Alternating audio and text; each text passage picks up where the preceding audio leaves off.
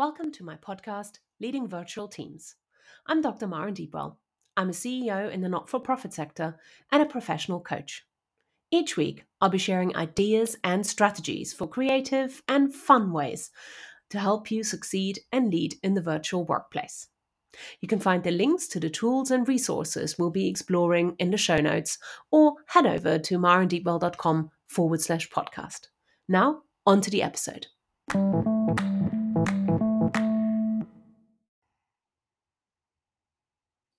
On today's episode, we have an OER23 Special, and this episode is going to look at what's so important about open practice for hybrid leaders.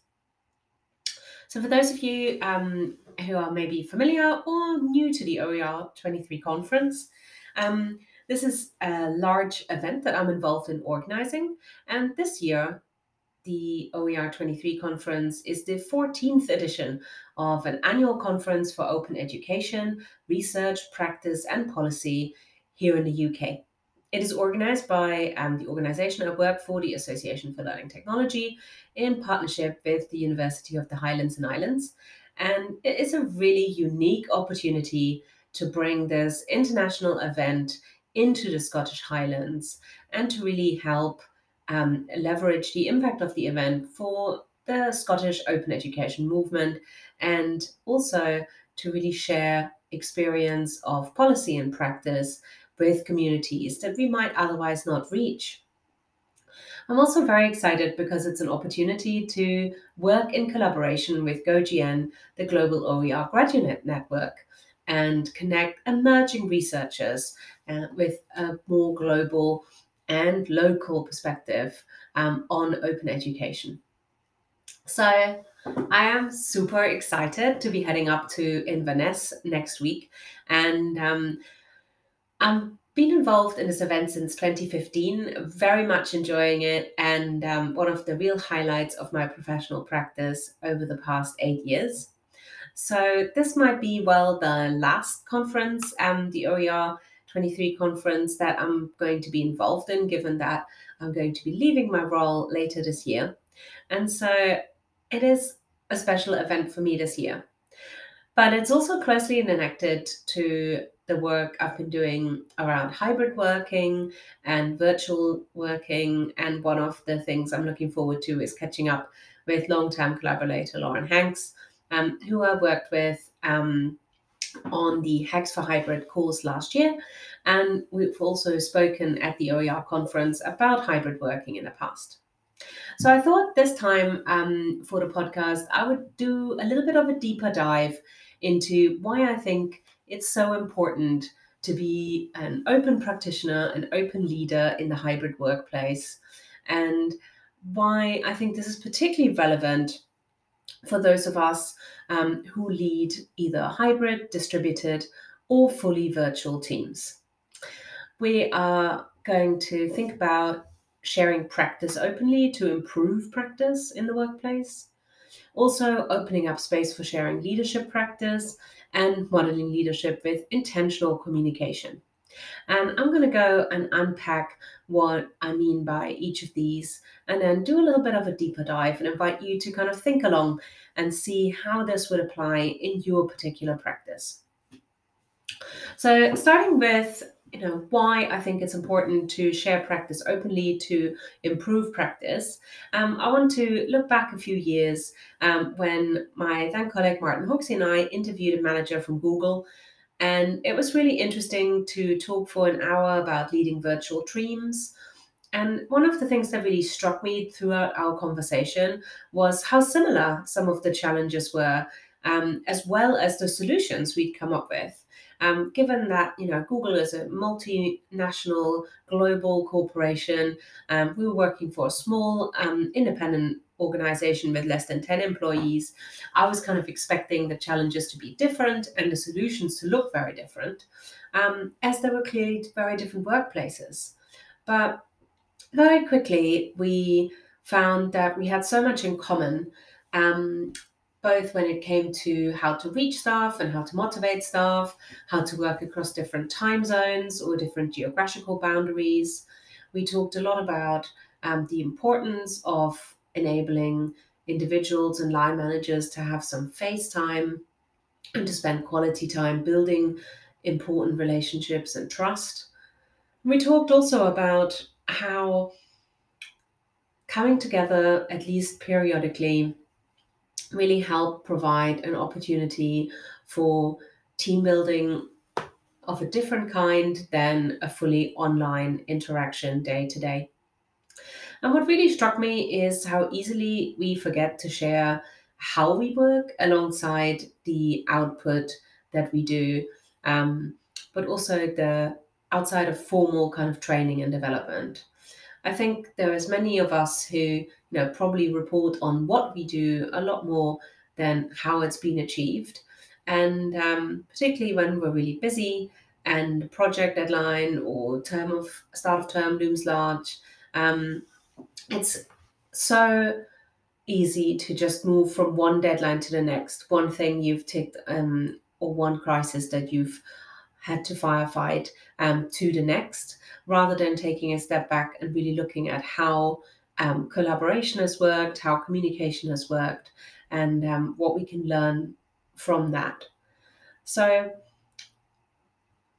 sharing practice openly can happen at different levels. It might be within a team, it might be within a faculty or a school or an organization, or it might be more widely between organizations. You might find that you are in networks where you share with similar organizations or similar research projects or similar other initiatives.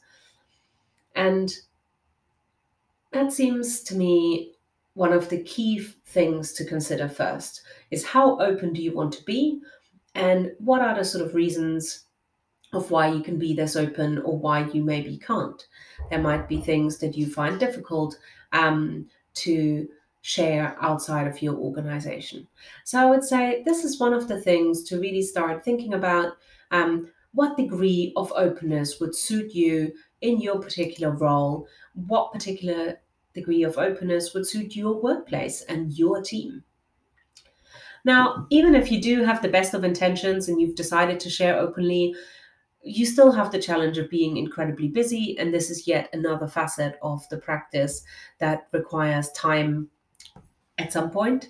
So, to overcome that particular challenge, one of the things I do is to build into my work routine a kind of moment to reflect on why something went well or not, alongside what the outcome has been. So, if I find a way to improve a workflow or manage my time on a project more efficiently, then I'll make a note for myself and action that to share that with my colleagues as I go along. And that is how, for example, weekly show and tell time was brought into our weekly team meetings. In your context, it might be something completely different, but it is worth considering how you're sharing that and whether there's something you could do to increase how individuals within your organization are sharing how they're working. In this particular context, I am less interested in sort of how successful something was or how unsuccessful something was. What I'm really trying to think about here is how has it been achieved? What make it work in terms of collaboration and communication within the team? And how can I share that with my team? And how can I model that sharing, things that have gone wrong is a positive learning opportunity, even if it means that sometimes you need to reflect on things that haven't gone well. Now, I think hybrid and remote teams in particular often focus just on reporting outputs because it's so much easier to kind of track the what has been achieved rather than how it's been achieved. And if you're using any kind of productivity tool and there's dashboards or summaries or even, color schemes on like rag colors or something like that, where you're just kind of looking at milestones achieved and things ticked off or ticket answers. Um, I think it's very easy to just not think about the process at all and think more about the output. So the challenge for us here really is to create routine moments for reflecting and learning together in a kind of casual, informal way, as well as making the most out of formal opportunities to reflect and take stock. And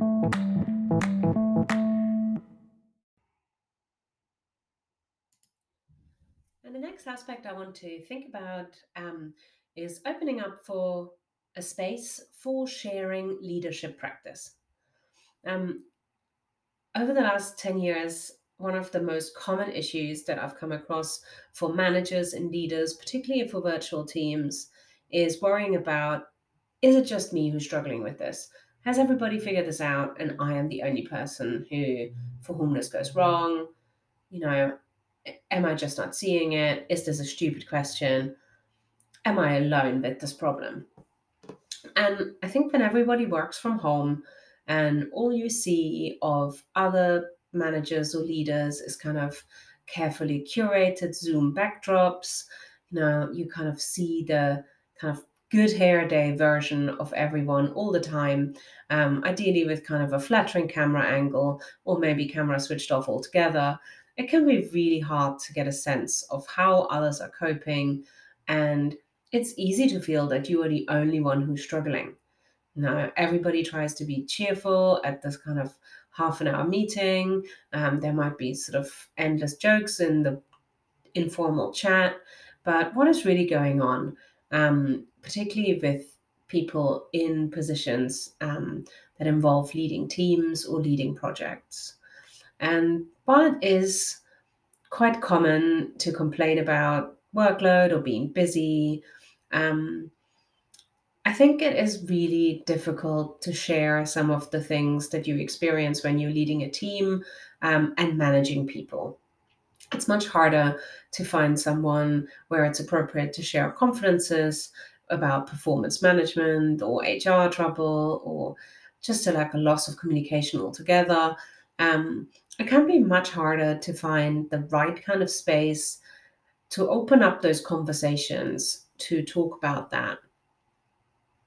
And I think for particularly hybrid working and virtual working, this is really compounded by working with colleagues who have a large online presence. So if you're fortunate enough to work with people who are very present online, maybe on social media, via blog posts, on common platforms that you use, sharing kind of exciting updates or having a sort of larger than life personal appearance online or profile online, or when you see people in group chats just making one joke after the next, and or maybe just being very kind of pulling focus, getting a lot of attention.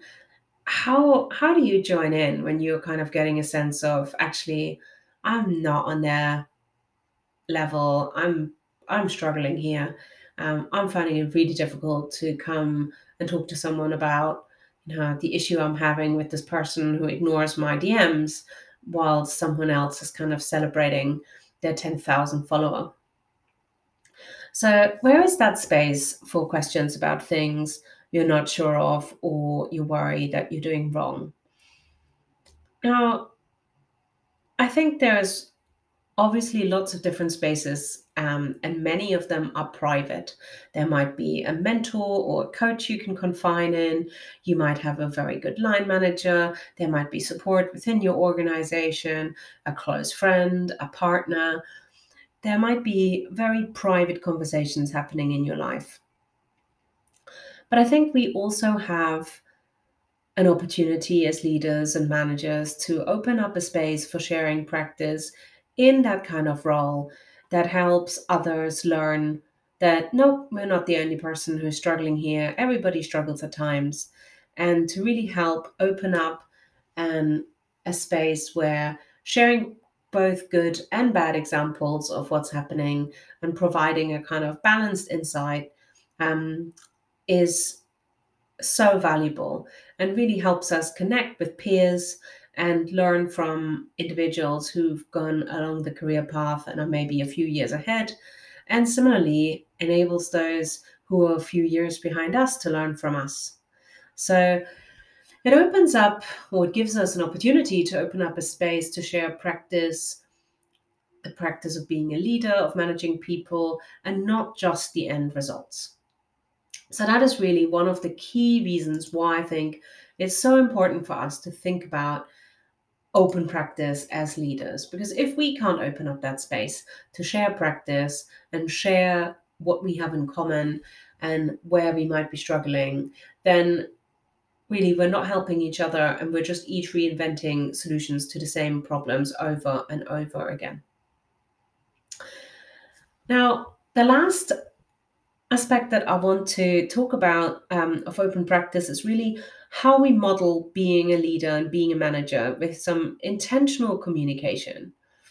Because I think many people, particularly throughout the last few years, have found themselves in a position of suddenly leading a team of people who mostly work online, who work from home, whom they never see.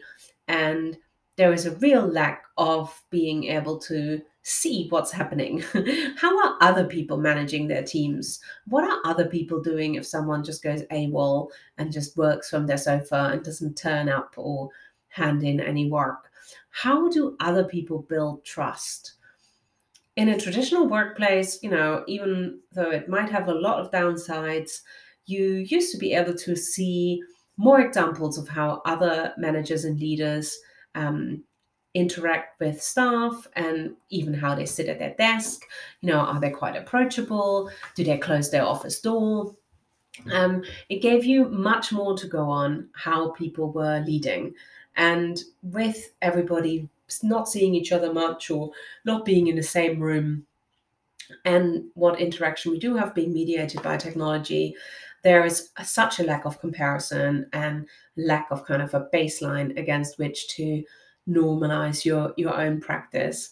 So even if you used to work in a really hierarchical or closed organization, at least you would be able to pick up on those clues and challenge those, and be more kind of open or visible about what was happening here. So in some ways, even a lack of openness was more obvious than it can be online. So in my view, mediated by technology, tools and platforms, the way people lead and how they work can be a lot harder to observe. Shadowing someone online is, for me at least in my experience, such a challenge. And it is even harder to do it the other way around. Like, I've had people who wanted to shadow me for the day online, and we really struggled to make that work technically, and for them to get a practical sense of what my day was like. There is so much that is kind of happening in individual chats, in sort of emails, maybe sort of completely behind sort of opaque doors. But there's also the kind of technical issues, lack of digital competency. There are so many different factors that influence how someone comes across online in a leadership position. It is much harder to learn from. And in return, it's a lot harder for our teams and the people we manage to learn from us and to take an example, or follow our example, because how we come across online may not necessarily be always the example we want to set. So it is one of the things that I've thought a lot about, is how you can be more visible and communicate how you lead and why more clearly to everybody around you, and think about very intentionally how to communicate, how to fill in those blanks that can be created by hybrid working. So I'm very curious to hear what your experience of that kind of situation is, and what your strategies are for becoming more visible and being very intentionally present in your communications. Um, Here, just to finish off the episode today, are some of my examples built on my own experience. So one strategy is to be very explicit about what you expect from a meeting ahead of time, what kind of engagement you're looking for from colleagues, and be very intentional about communicating that with plenty of time so that people can get a very good sense of if this is a meeting where they just need to listen in, the agenda is just on the screen and cameras are off and they're just kind of saying in the chat hi, or if this is a meeting where everybody has their camera on, we're looking for engagement, everybody will be asked to speak. What is it that you want and look for? That's one way of helping others get a better sense of what you want and what your expectations are. Another approach that I use very regularly is to be very communicative about sharing when you're having a break away from your screen or stepping away from work for a bit, to really normalize taking breaks and to also signal that if you are taking a break, that's fine. You need good balance. But then when you're at your desk, you're kind of focused on work, and that has your full attention. So by normalizing breaks, you're also setting some boundaries between non-work activities that I think everybody gets up to when they work from home, whether that's watching videos or cooking, looking after pets, drying laundry, whatever it might be that distracts you around your home. I think trying to normalize taking short breaks and stepping away from the screen really helps people get a sense that that's okay. Take your 5 or 10 minutes, come back, be refreshed, and then focus back at the task in hand. The last strategy I want to share is to set out a clear format for regular activities like maybe one-to-one catch-ups, and to communicate that that's the same for everyone, so that others can learn from your own strategies and base their approach on that. They might not find your approach ideally suited, but at least they have an example to compare it with. And that is one of the things that I've always tried to do, is to be very transparent about how certain processes work, whether it's a one-to-one or an appraisal, to kind of make templates, set out agendas, provide a format so that others, whether these are colleagues whom I manage or fellow managers and leaders, can get a very clear sense of what my expectation is, but also get an example that helps them shape their own approach. So I hope this special episode for OER23 has inspired you to think about open practice in your own role. And I'm really looking forward to hearing your comments on the podcast, and also encourage you to check out the related blog post.